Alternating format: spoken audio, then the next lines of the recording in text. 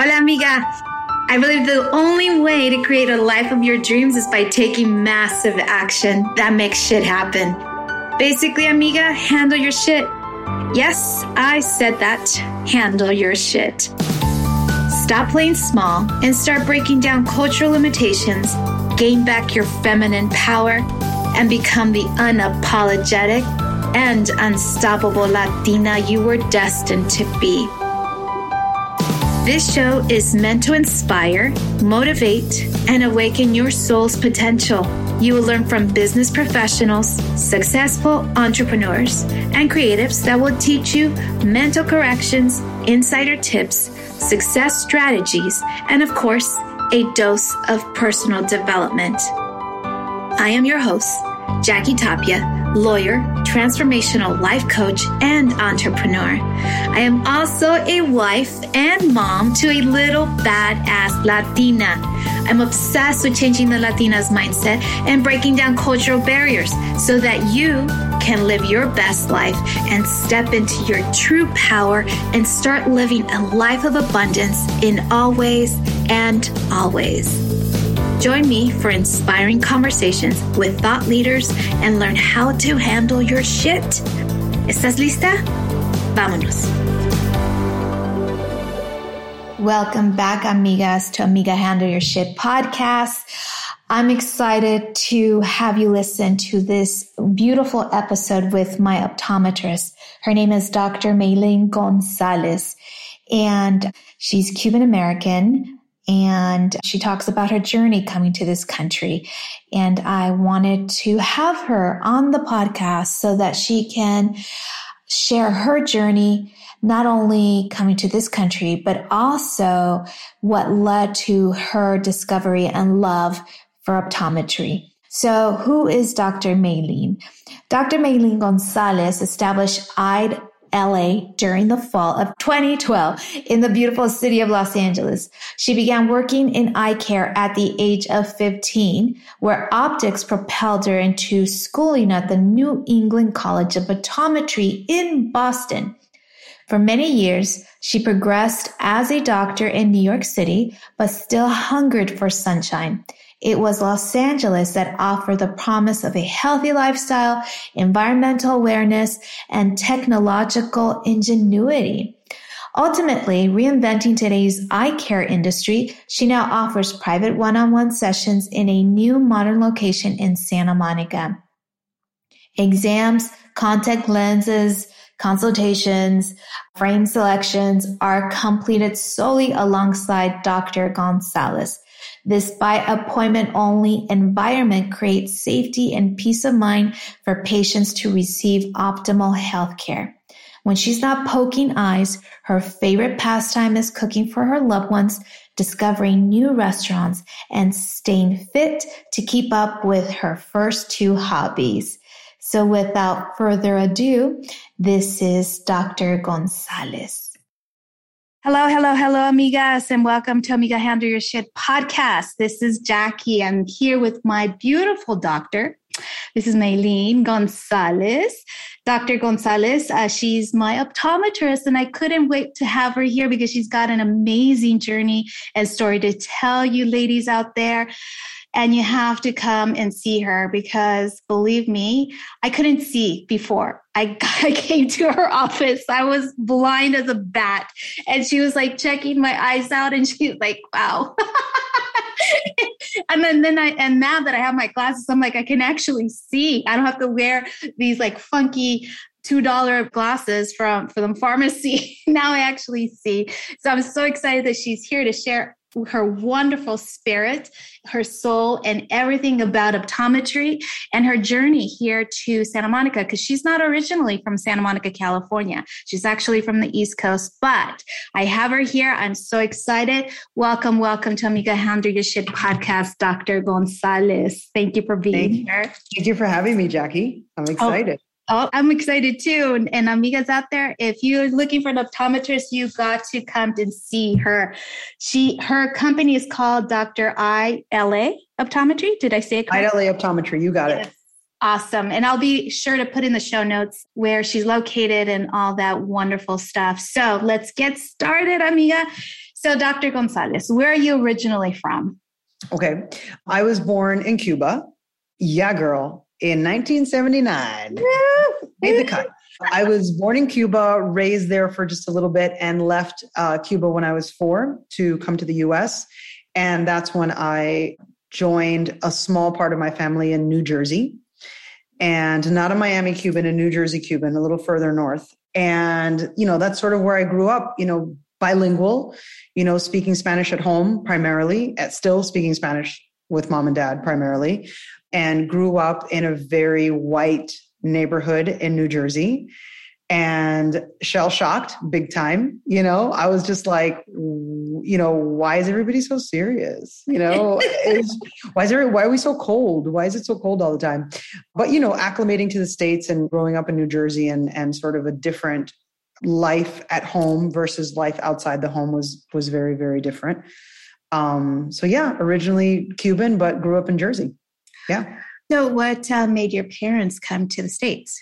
Communism, mostly. As you know, there's not a lot of opportunities in a lot of Latino American countries, and the Caribbean is definitely part of that.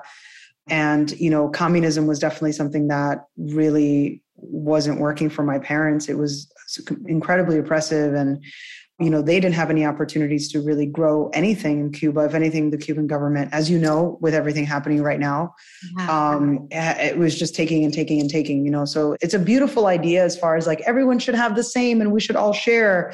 But it's terrible when, you work really, really hard and the government just takes everything that you make and earn, and they take imagine if our taxes were 40 to 60%. If not more, and so mom and dad didn't really see an opportunity for us. And they were really scared for my sister and I to have to join the military because that's mandatory in Cuba. Even women. Women, doesn't matter. And when you're a kid, I think maybe even like sixth grade, and the summers they send you to camp. I'm putting this in quotes. And it's basically they're working camps. Like you're working at, a sugar field or something. My mom told me, she was just like, as a kid, you think it's fun because you're going away to camp, but it's like manual free labor, basically, is what you're doing. Yeah. So my parents were really worried and scared about our future as women, as people in the world. And so thankfully, my dad's father was born in Spain. And back in the day, if your parents weren't like native Cubans and they weren't born there, they were able to kind of get you out. So my dad's dad was here in the States and was able to claim his son and was able to basically bring him with political asylum. And because my dad was married and he had kids, we were able to go with him. But the last couple of months of being in Cuba, knowing that we were betraying the Communist Party, we weren't necessarily safe. My dad was kind of being sort of hunted down and, we had to hide. And I don't remember because I was 4, but it was really scary. Like we were definitely hiding. Like, I hear stories about encampments with Jewish friends that I've had that they're like, oh, my grandparents had to hide in a basement. It's like we had to go through some similar stuff like that. And even just leaving the country, the day we were leaving the country, as far as like getting on an airplane, it wasn't just the Cuban government, but my dad's friends and even some family members thought that we were traitors and we were betraying the country. So it was just very scary for my mom and dad to do what they did. But thankfully we were able to leave, and we lived in Spain for probably about a month because it was like the easiest way to get out was to go through Spain. Right. And then after that, we went to the States where my dad had his dad and some sprinkles of family, but mostly, that typical immigrant, like I had $10 in my pocket and, went to make it work and stuff. And, my parents went and worked in factories while my sister and I were basically learning English. Wow. Yeah. Oh my God. That's like a telenovela. Really. That's totally. Yeah. Oh my goodness. And so, you were 4 years old, but I'm sure there's some sort of childhood trauma with that. Oh, 100%. Yes. Now living in Los Angeles, California, where you feel everything and you're supposed to discover your soul and find, I've actually done I've worked with healers and I've worked with, I really believe in magic in that way. And, I've had these incredible journeys and experiences of like kind of almost going back to those moments in my life and really missing my tribe. When we left Cuba, I've had memories like with with my healer when I was working with him. Oh my God, it makes me sound like such a Californian when I say that. I was with my healer.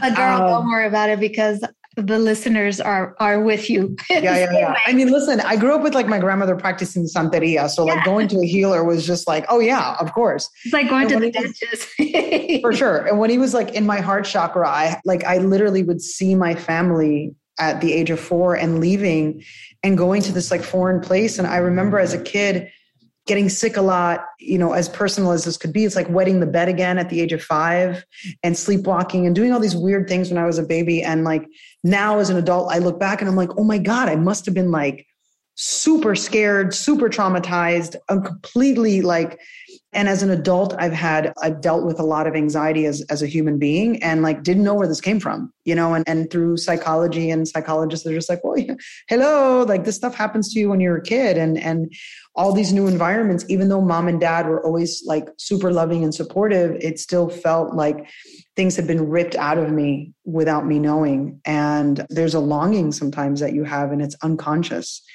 But, it's crazy when your world just gets turned upside down. I think when you're that little, Absolutely.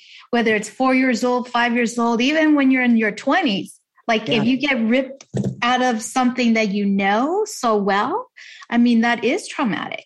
Yeah. Wow. This is fascinating. So now you're dealing with this. Like now you understand what happened. And did you ever ask your parents like, hey, do you realize that you scared the shit out of me? Yeah, it's so crazy. I've done, again, going back to like wellness and healing, I've done it all. And I worked with a therapist for a few years here in LA and we did EMDR, which I'm sure you're familiar with. It's electromagnetic disassociated resonance or something. It's basically something where they basically go into your brain and they figure out like where the trauma lives and we try to like undo it. And I did a bunch of sessions with her in regards to, why do I have such abandonment issues? Like my parents were always around. They're still married, like nobody abandoned me. And then, we did all these things. So I wound up having to ask my parents these very intimate questions about like, Mom, how was the pregnancy when you were pregnant with me? Were you and Dad getting along? Like all these really interesting questions that I don't think enough of us ask our parents. And we really should because the answers are interesting. And they were totally stressed out and scared for their lives. And even before I was born, like I said, we left 4 years later, but it was like this oppressive state and country that they lived in where they felt like they had no rights. They didn't have any autonomy. They didn't have any autonomy to their own life and their own choosing, And so there was a lot of things that they experienced before I was born and then after I was born. And just being in another country, they don't speak the language. They don't know anybody. Like, how are you going to make a living? This stuff was really hard. And they tried their best, like most, I think, immigrant parents, to shelter their children and love their children and to try to be like, hey, we're broke, but you didn't know it. You know what I mean? And like try to do everything that they could for us and like give us the best Christmas that they could, and so, but I mean, now as a 40-year-old, when I've been able to slow down my life a little bit and feel more settled in other parts, I've been able to explore these things a little bit more and understand the birth of my anxiety or the birth of my abandonment issues or the birth of why do I get scared in certain situations? I've been able to actually really dive into that stuff more. And it really comes down to like the beginning, of where it all started. I love this conversation. I had no idea. And I'm like, oh my God, you don't understand how my brain starts like. It's awesome. I love it. This is beautiful. Oh my God. Okay. I want to explore more of that. But I know we have to get to, okay, you got to this country. Eventually you got to this country, right? 4 years old. Now you're going through these schools and you're in a white neighborhood. So that must have been a bit shocking as well. Yeah, I mean, for sure. I mean, ESL all the way up into third grade, and where, you have special aides coming into the office. Oh my God, I'm not, okay. We have, to the classroom. The office right now. To kind of like teach me how to speak English, and I remember there, like, that wasn't a huge focus on reading and writing. It was just more like, girl, we need to like pronounce things correctly, and ESL. And it's crazy, Jackie, because all the way until graduate school, so here I am like high school, undergrad, pre-med, all the way into graduate school, in a graduate program, and being so embarrassed that I didn't know how to read and write properly still. And I know that sounds crazy because you're like, what are you saying? Like, doesn't make any sense. There would be so many words that I didn't know that were in a multiple choice question. There would be so many things that I was like, what does potentially mean? You know what I mean? Like whatever the word was. And I remember asking some of my teachers and they were just like, girl, you're kidding, right? And I was like, can you just like read the word out loud to me? Because I don't really know phonetics very well and maybe I can figure it out. And it was super challenging language all the way until the end of graduate school was very challenging for me, like English. And I know that sounds bonkers, but as a science kid and as a math kid, reading and writing was something that I loved, but it wasn't anything that I could actually really pay attention to until after graduate school, where I was like, okay, I need to like get rid of this thing that I have, this thing where I'm like, if you were to ask me to dictate something and you're like, okay, Jackie's like, okay, Doc, I need you to write a letter for me. And I would feel self-conscious being like, oh my God, acknowledged at ACACK and, and literally I would get stuck. And so when I finished grad school, I was like, I need to learn how to read and write better. And this is a huge thing. It's a huge chip on my shoulder. So I started reading books and reading and consuming like anything, like fiction, nonfiction, didn't matter. It was just like books and books. And I had a couple of my friends that were writers and I kind of was like shy enough to admit that I wasn't great at reading and writing. And they're like, girl, I'll teach you phonetics. And they literally started to teach me because when I was little, that wasn't the focus in these ESL classes. It wasn't about how to learn phonetics correctly. It was more about, at least for me, my perception was like, I need to speak this language correctly. It doesn't matter if I can write it or read it. Let me just speak it. And so once I was able to, at the age of 26, to teach myself how to read and write properly, then after that, I had the confidence of potentially being like, maybe I could be a business owner because I know how to write an email now. And so, yeah, I mean, it's crazy because I've talked to, sometimes we did some fundraisers in my old office. And we had one of my good friends had this really beautiful nonprofit, which was Reading Opens Minds. And it was for these kids in high school, specifically Latino and Black communities where they don't have a ton of opportunities. And so they came and I wanted to talk to them about this stuff. It's like, homie, you don't need to know everything today. You don't need to know everything to create a career. You don't need to know everything to open a business. You don't need to know everything to apply to a graduate program. You don't need to know everything to go to college. It's going to happen if you're determined and you can do it. I thought of myself as being slightly illiterate, to exaggerate, but let's just use that word to say, up until the age of 25. And I already went through graduate school and I still thought of myself in that way.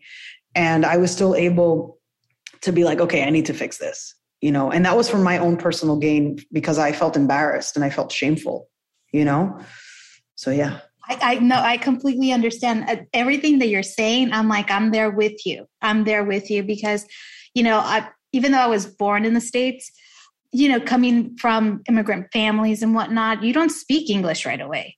I learned how to speak English when I stepped foot in kindergarten. Yeah. And just like you, I had this teacher, not a substitute teacher, a teacher's aide who taught me how to speak and read English. And I mean, I think because I'm very logical, I think that really helped in learning and processing information.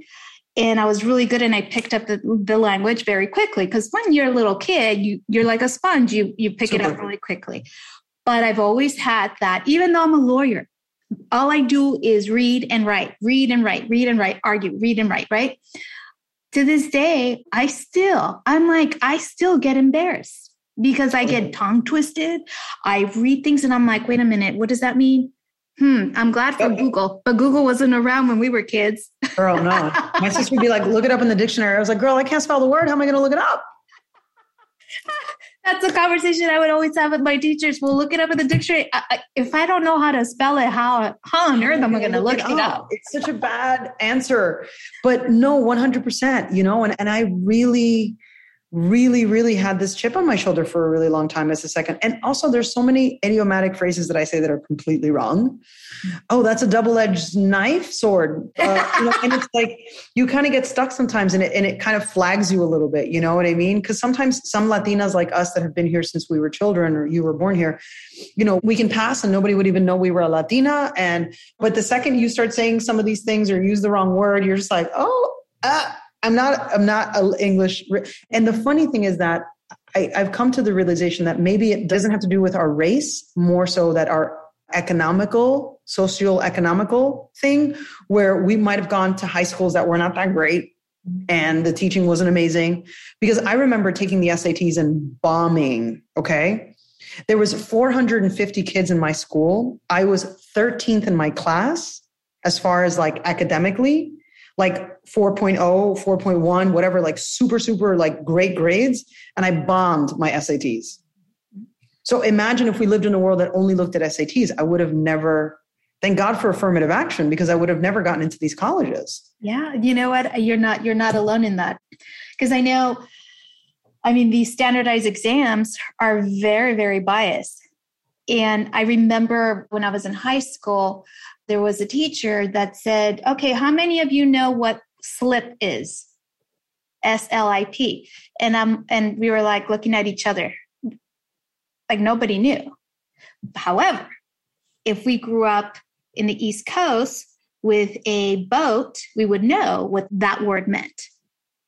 So it's true. These exams are made to be approved and good for those that are in the upper echelons, right? Because they're the ones that have access to it. So totally, I get it. I know what you mean. Hello. Welcome back to Amiga Handle Your Shit podcast. Amigas, I have exciting news. Yes, there is some amazing things coming on, and I want you to be a part of it. And it starts August 31st. So what are these amazing things? I have free masterclasses. Yes, you heard it. Free masterclasses starting August 31st. We have several in September, ending in September 9th. They're at various times, and I want you to be a part of it.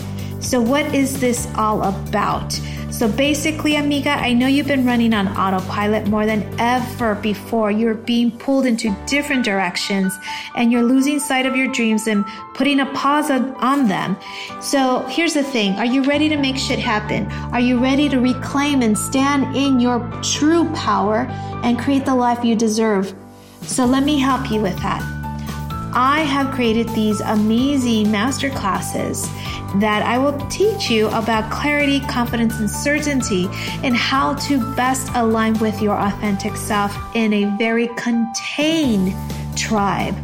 And I will teach you my 4+ formula that I've been using the past 20+ years as a lawyer, transformational life lawyer that is, and you'll learn how to create epic alignment in your life and create the life that you deserve. So don't wait. Register. The link is on the show notes, and I'll see you as early as August 31st. So remember, they're free. They're absolutely free. There's nothing that you need to pay because they're free. And if one date doesn't work for you, pick the next date. If, let's say September 3rd doesn't work for you, hey, you can always try September 9th, which is also a Thursday, and it's at 6 p.m. Pacific Standard Time. Because as you know, amigas, I live in California, so everything's going to be Pacific Standard Time. So amigas, stop waiting and start reclaiming. Start reclaiming your life and step into your truest power. So I will see you then. So you were this amazing, smart kid in high school. You go through these SATs and you bomb them, but yet you're a doctor. So how does this happen? Yeah. Work. Like Rihanna said, you better work. It's funny. I made a joke. This was true, by the way. I had a friend of mine who, oh my God, I've been doing so many interviews. I'm always down to do this. I had a friend of mine who was interviewing me about being queer and being queer in high school and being a Latina and being a minority. And she's like, oh, did you ever feel like you were being bullied, or did you ever feel? And I was like, girl, High school was about getting the work done. I wasn't trying to socialize with anybody. Like I was a student. Like my mom and dad were like, you have no job. You have no responsibility. You don't have any bills to pay. The only responsibility you have is to get good grades. And so for me, it was just like, that's what you do. Like coming from, my dad's a dentist doctor and my mom ran his practice, was basically was an educator and she was a math teacher. So I come from this foundation of parents that are like, you got to study, like there's no failing, you just study. And which is very similar to, the communist mentality of like, you think of Asian kids in China and you think of that mentality of like school, school, school, school, school. And in Russia, it's like school, school, school. And they put that into my mind too. So it was like, I don't care what these scores are. I'm just going to keep trying and trying and trying and trying until I pass the class. And, college was a big shock because it was way harder. So, I was an A student and then I get to college and now I'm a C student. I'm like, wait a minute. Yeah. So you better believe after the first semester, I was like, I'm going to get a tutor in everything that I can think of. And every class I got tutors for everything. Even the math classes where I was good because I had placed into higher levels, the teachers were terrible and they weren't really actually doing a good job of teaching. I'm sorry. I'm not saying this about teachers. I'm just saying like, unfortunately, in my experience, like in one semester, you might get one or two good teachers, but for the most part, they're like, and, I was like, I'm here to be taught. I'm not here to like read the book on my own and figure it out on my own. So thank God for tutors. And that was my entire graduate school. It was undergrad and graduate school. I had tutors all the time, because I wanted to sit with somebody and ask questions. I wanted to sit and understand what was going on. I was just like, and unfortunately, lectures of 300 students, you can't just raise your hand and be like, wait, can you go back and like explain that again? Because it didn't make any sense. There's no space and there's no time for that. And so I was like, all right, well, then I'll create that space and time for myself. So I was in school all the time and I was in summer classes all the time, not because I was failing, but I was taking extra courses to try to figure this stuff out because I didn't think of myself as a smart person. I thought of myself as a determined person with parents that were behind me going, dale, go. We got to this country because we want you to be successful, like make the most of it, And I was like, all right, I'm going to do that, and oddly enough, my dad, as a dentist in Cuba, when he come to this country, as you know, you have a profession, it doesn't matter. America wants you to go back to school because that's how they make their money. And so my dad was studying to get his license as a dentist and went back to school in his 40s. And I was like, homeboy doesn't even speak English and he can do this. So like, there's no excuse. I have no excuse, And so that was a huge inspiration for me to see my dad like get his license and his doctorate all over again and going back to school. Like imagine, God, if I went to another country right now and I had to do it all over again in another language. Girl. Oh God, no. Like, no, that's okay. I would just pick up the garbage. Like I'll do what I need to. It's humbling to watch what our immigrant families have done for us and how hard they work. That it's like, to me, I was like, I owe you guys this. Like, this is my tribute to you to tell you how much every opportunity you gave me. I mean, gay in Cuba? No, that wouldn't have been okay. So like literally my parents fought for our freedom in every sense of the word, even the freedom for me to love who I want to love, And it's like, when you're in the education system and that's your way out, then you just put your head down and you do the work, Yeah. Oh yeah, absolutely. I 1000% agree with you. I think that I'd like to say that most children of immigrants have that determination and wanting to strive because you want to make your parents proud. That's like the number one thing.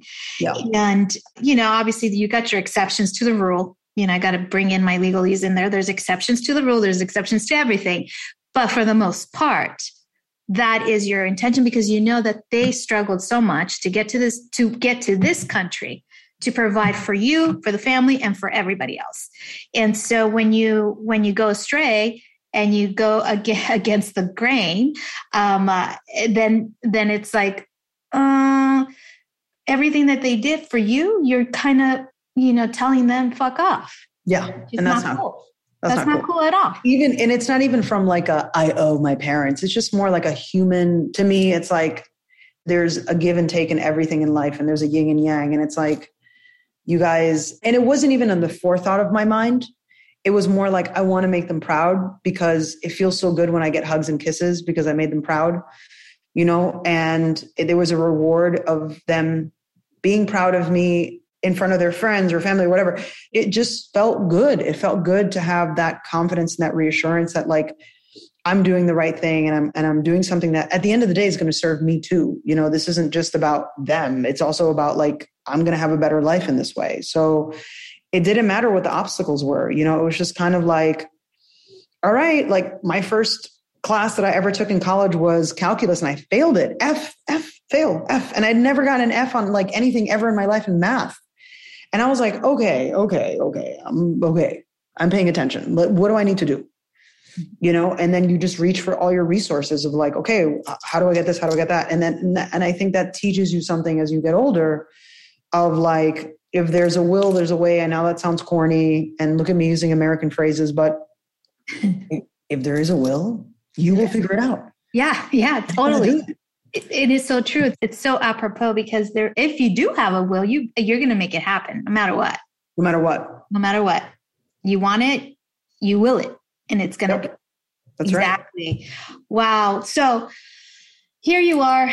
You got that F in calculus. Obviously, that didn't derail where you were going. And you decided to become an optometrist, not a dentist like your dad. Why optometry? That was a disappointment to him. My first job when I was 15, I worked for my dad's best friend who had an optical shop. His doctor was American and all the patients were Latino. So he needed me to sit in and just translate. And oh my God, talk about boring. But the funny thing is, you know how Latinos are. We need to hear like a little flour. You need to like sauce it up when you talk to people, right? As I shake my shoulders. And I remember this guy being like, tell her she's got glaucoma. And I'd be like, señora, le tengo que decir algo. You know what I mean? And like totally like Latino it up for her to understand. Sounds and just like we have to talk about something serious and like hold her hand and do patient care even before I realized I was doing patient care at the age of 15 to try to lighten the blow or make it more interesting because like homeboy was kind of boring, the doctor that I worked for, and I was like, this needs to get better. This needs to get more, because I'd watched my dad do medicine all his life with jokes and fun and having a good time, and I was like, medicine can be fun. Like, let's make it fun. So I got inspired. I thought it was so beautiful. I felt really comfortable in the optical world. Every job I got after that was like lens crafters, selling glasses. Like I worked every job you can think of in an optical position, all of them. And by the time it came time to apply to graduate school, I had to like tell my dad that I wasn't going to be an eye doctor. And of course, what did they hear? They heard I'm dropping out of school. And I was like, no, that's not what's happening. I'm just going to optometry school. And at the end of the day, of course, they were like 2 seconds later, were super happy for me and were really supportive. And so I applied to all the schools. I applied to schools out here in California. They didn't accept me because I wasn't from California. And I think they reserved spots for California kids. And so I got into East Coast schools and I went to school in Boston. And that's when I was like, oh, this is a white city. Like I remember like leaving Jersey where it was like, it had become very Latino, very like Black, very, and then I went to Boston and I was like, oh, wow. Like I never felt so Latin in my life, like people didn't understand my style. They didn't understand why I spoke with an accent. Yeah. And you didn't know it was wicked had. And I was like, all right. And I was like, NPR, what's that? I came back like reading the New York Times and listening to NPR, and all my Latina girlfriends were like, girl, you got whitewashed. And I was like, did I? But that was a shocking experience to kind of live over there. But my eyes were always on California, like always. I was like, I'm going to live in Cali. I think the draw was Mexico. Since I was a kid, I've been very obsessed with Mexican culture. Ah. And my tatarabuela was Mexicana. And my mom's grandmother was Mexicana from Veracruz. And I've always had this intense fascination with Mexico, like everything, Aztec, art, all of it.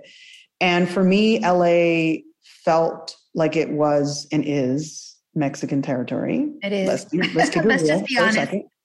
Let's keep it real. Yeah.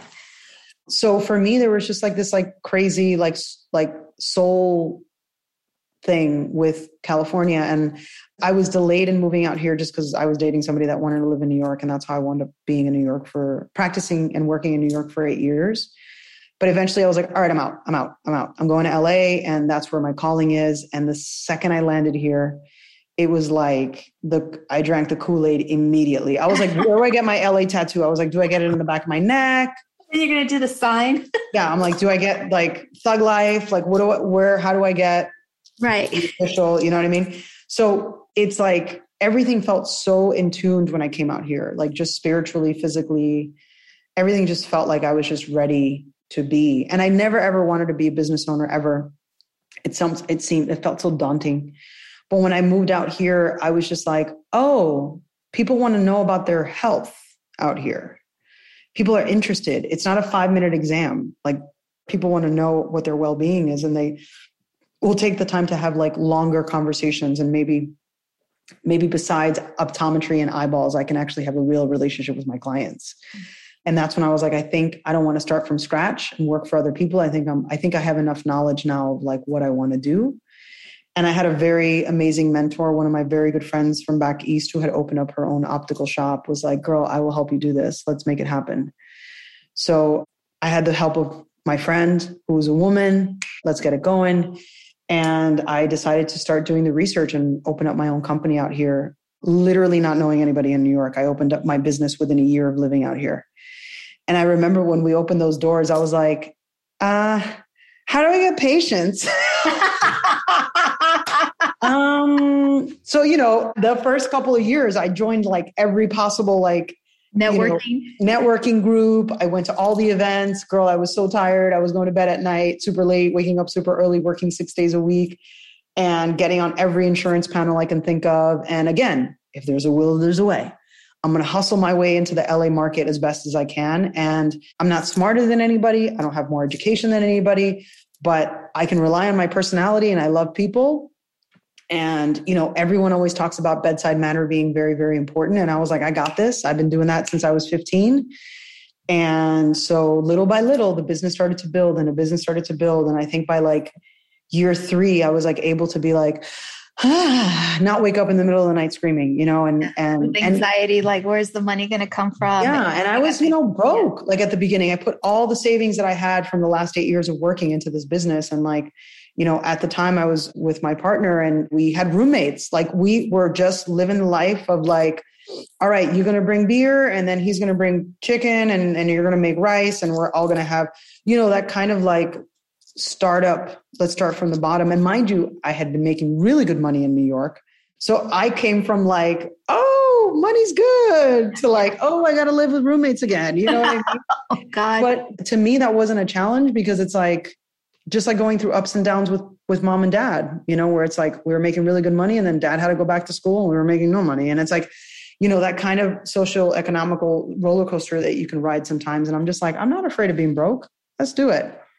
And by broke, I mean, I don't want to be insensitive to anybody that's listening, in the sense of like not making like $1,000 a month or something, you know what I mean? Which is, again, a lot of money compared to a lot of people out there, or maybe even $500 a month. It was just like nothing. I was working for free for a really long time, but it paid off, because I got to build this business, and I got to really change some lives, especially the people that worked for me and some of the interns that I had in there. Cause I was just like, I want to inspire people, because I did come from nothing, in the sense of like, again, we build ourselves in this country, and like, thank God we were able to build ourselves. And if I can do it, anybody can do it. As a woman, as a queer woman, as a Latina, as like, a minority of all, in every case, in every way, to be able to open up a company and a business in Santa Monica, California, which is a big city in the United States, and be successful. And girl, you know what I'm saying? Like, I'm like, if I can do this, I need to tell other people they can do this. Yes. 100%.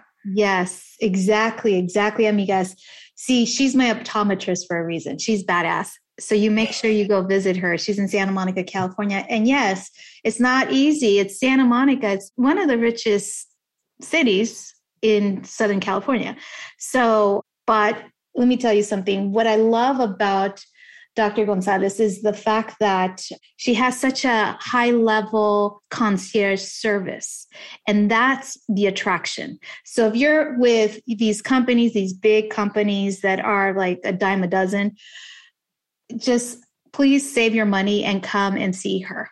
She accepts insurance because I went and made sure she accepted the insurance that I have to go because yes, your eyes need the best and I wanted the best. And so I went to her. So thank you so much, Dr. Gonzalez, for having me as your patient, because I'm very proud of having beautiful eyewear now. You look great. You look great. Jackie, I will say, if I can say lastly, that concierge service idea came out of COVID. In the sense of there's a lot of things that are happening in healthcare that are terrible. And I don't want to participate in the terrible. I want to participate in the awesome. And awesome to me was automating my booking system. Awesome to me was making it super personal. You are only with me. There's no staff. I don't have staff anymore. I see less patients per day. It's almost like seeing your therapist, but I'm your eye doctor.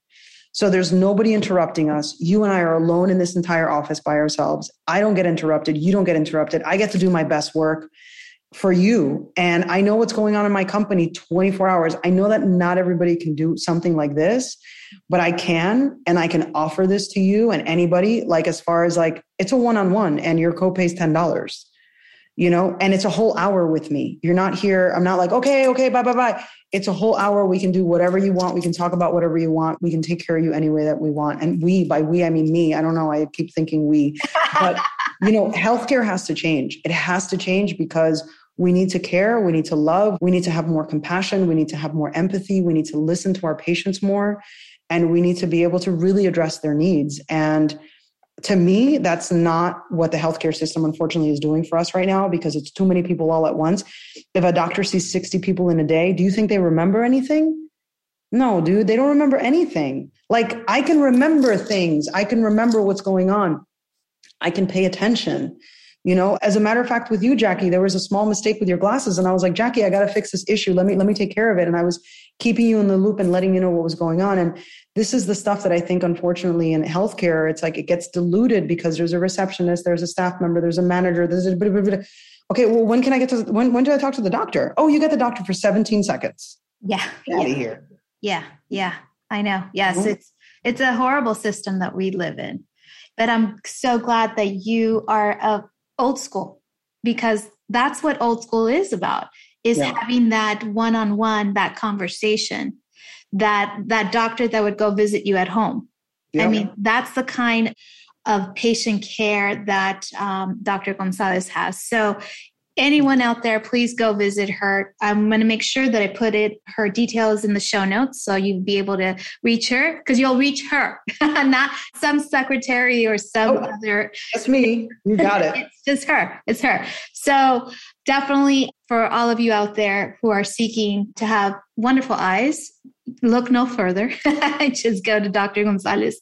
So my love, before we end this call, I always ask my guests if you could provide 1 or 2 tips on how an amiga can handle her shit. Amiga, handle your shit. Know your history, mama and poppies. Know your history. Know where you came from. And, that'll help you figure out where you're going as far as, like I said, at the beginning, we started talking about spiritual searching and stuff and understanding, because I think a lot of us have fears and a lot of us have preconceived notions of what we can be. And girl, there's no ceiling. There's nothing to break. There was never there. That ceiling is imaginary. And, it was put there by other people, other thoughts. And so be brave. I want to be surrounded by brave people, whether it's my patients, whether it's my family, whether it's my loved ones. For me, to any amigas out there that are hearing, oh, nah, girl, you can't do that. Girl, you know how many people told me I couldn't? The doctor I worked for that I was 15 years old told me that I probably wasn't going to get into college because of my dyslexic writing and whatever, illiterate writing. He's like, oh, you might not make it into college. And I was like, wait a minute, homie, you going to watch me get into college. That was kind of ammunition. Yeah. Too many people said no to me, including family. When I was wanting to move out to California, they were like, why are you doing this? You're crazy.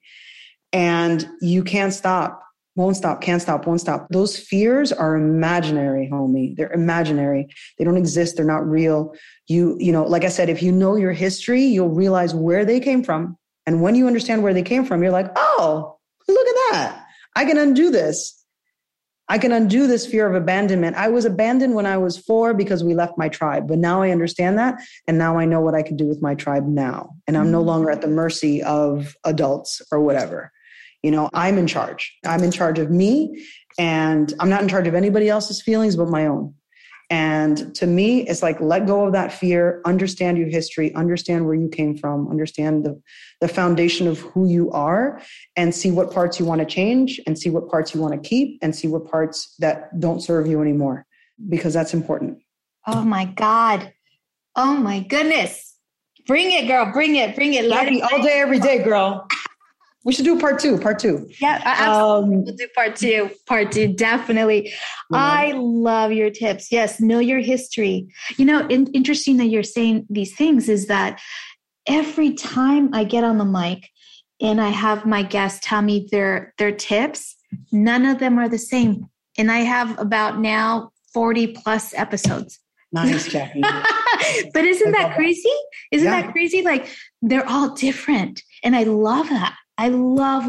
I love what you said. Know your history. Fears are imaginary. Yes, if you know your history, you'll find out why you have that fear, and be brave and bold. Right? That's right. Be you. Love you. Thank you so much for being here with me this afternoon. I know you're a very busy woman, and I'm going to make sure that we put it in the show notes where you're located, and for anyone out there who wants to have a fabulous eyesight. Jackie, I appreciate you. I appreciate you doing this incredible thing for our community, especially as women, especially as Latinas, and or anyone else that's listening to this incredible podcast. You know, I think you're doing a really beautiful service. So I appreciate you doing something so beautiful. We connected the second we met. And I love that you're doing this, because we all need support. We all need love. We all need to hear these different advices that everyone is giving, because as human beings, we have so much to offer each other besides, you know, stupid, oh, I don't agree with you. Okay, who cares? Let's connect, let's love, let's connect, and let's help each other grow and to be better in every way possible. And I think women, most of all right now, need it the most. We need to support each other. We need to love each other the most right now, and not shoot down our hermanas, and put them up. Yep. Put them up all the time, everywhere, anywhere, any place. We need to. That should be ingrained in our heart and our soul and in our mind, you know, to support one another, not break down one another. And I love what you're saying, and I'm all about that. And I really, really, really honor you. And I'm glad that you came here to share your wisdom, your journey, everything that has happened for you, because I always say it doesn't happen to you, it happens for you. That's right. Yeah. I believe that too. Thank you, Mama. Thank you. Love you. And have an amazing rest of your night. And thank you to all the listeners that are listening out there. Absolutely. Thank you, my love. Thanks for listening to this week's episode of Amiga Handle Your Shit podcast. If anything resonates with you today, please share it with your friends, and subscribe, rate, and review the show on your favorite podcast player. Don't forget to share it on Instagram, Facebook, and other social media platforms. If you have any questions, comments, or feedback for us, you can reach me directly at www.amigahandleyourshit.com. Thank you so much for listening. Gracias y hasta la próxima.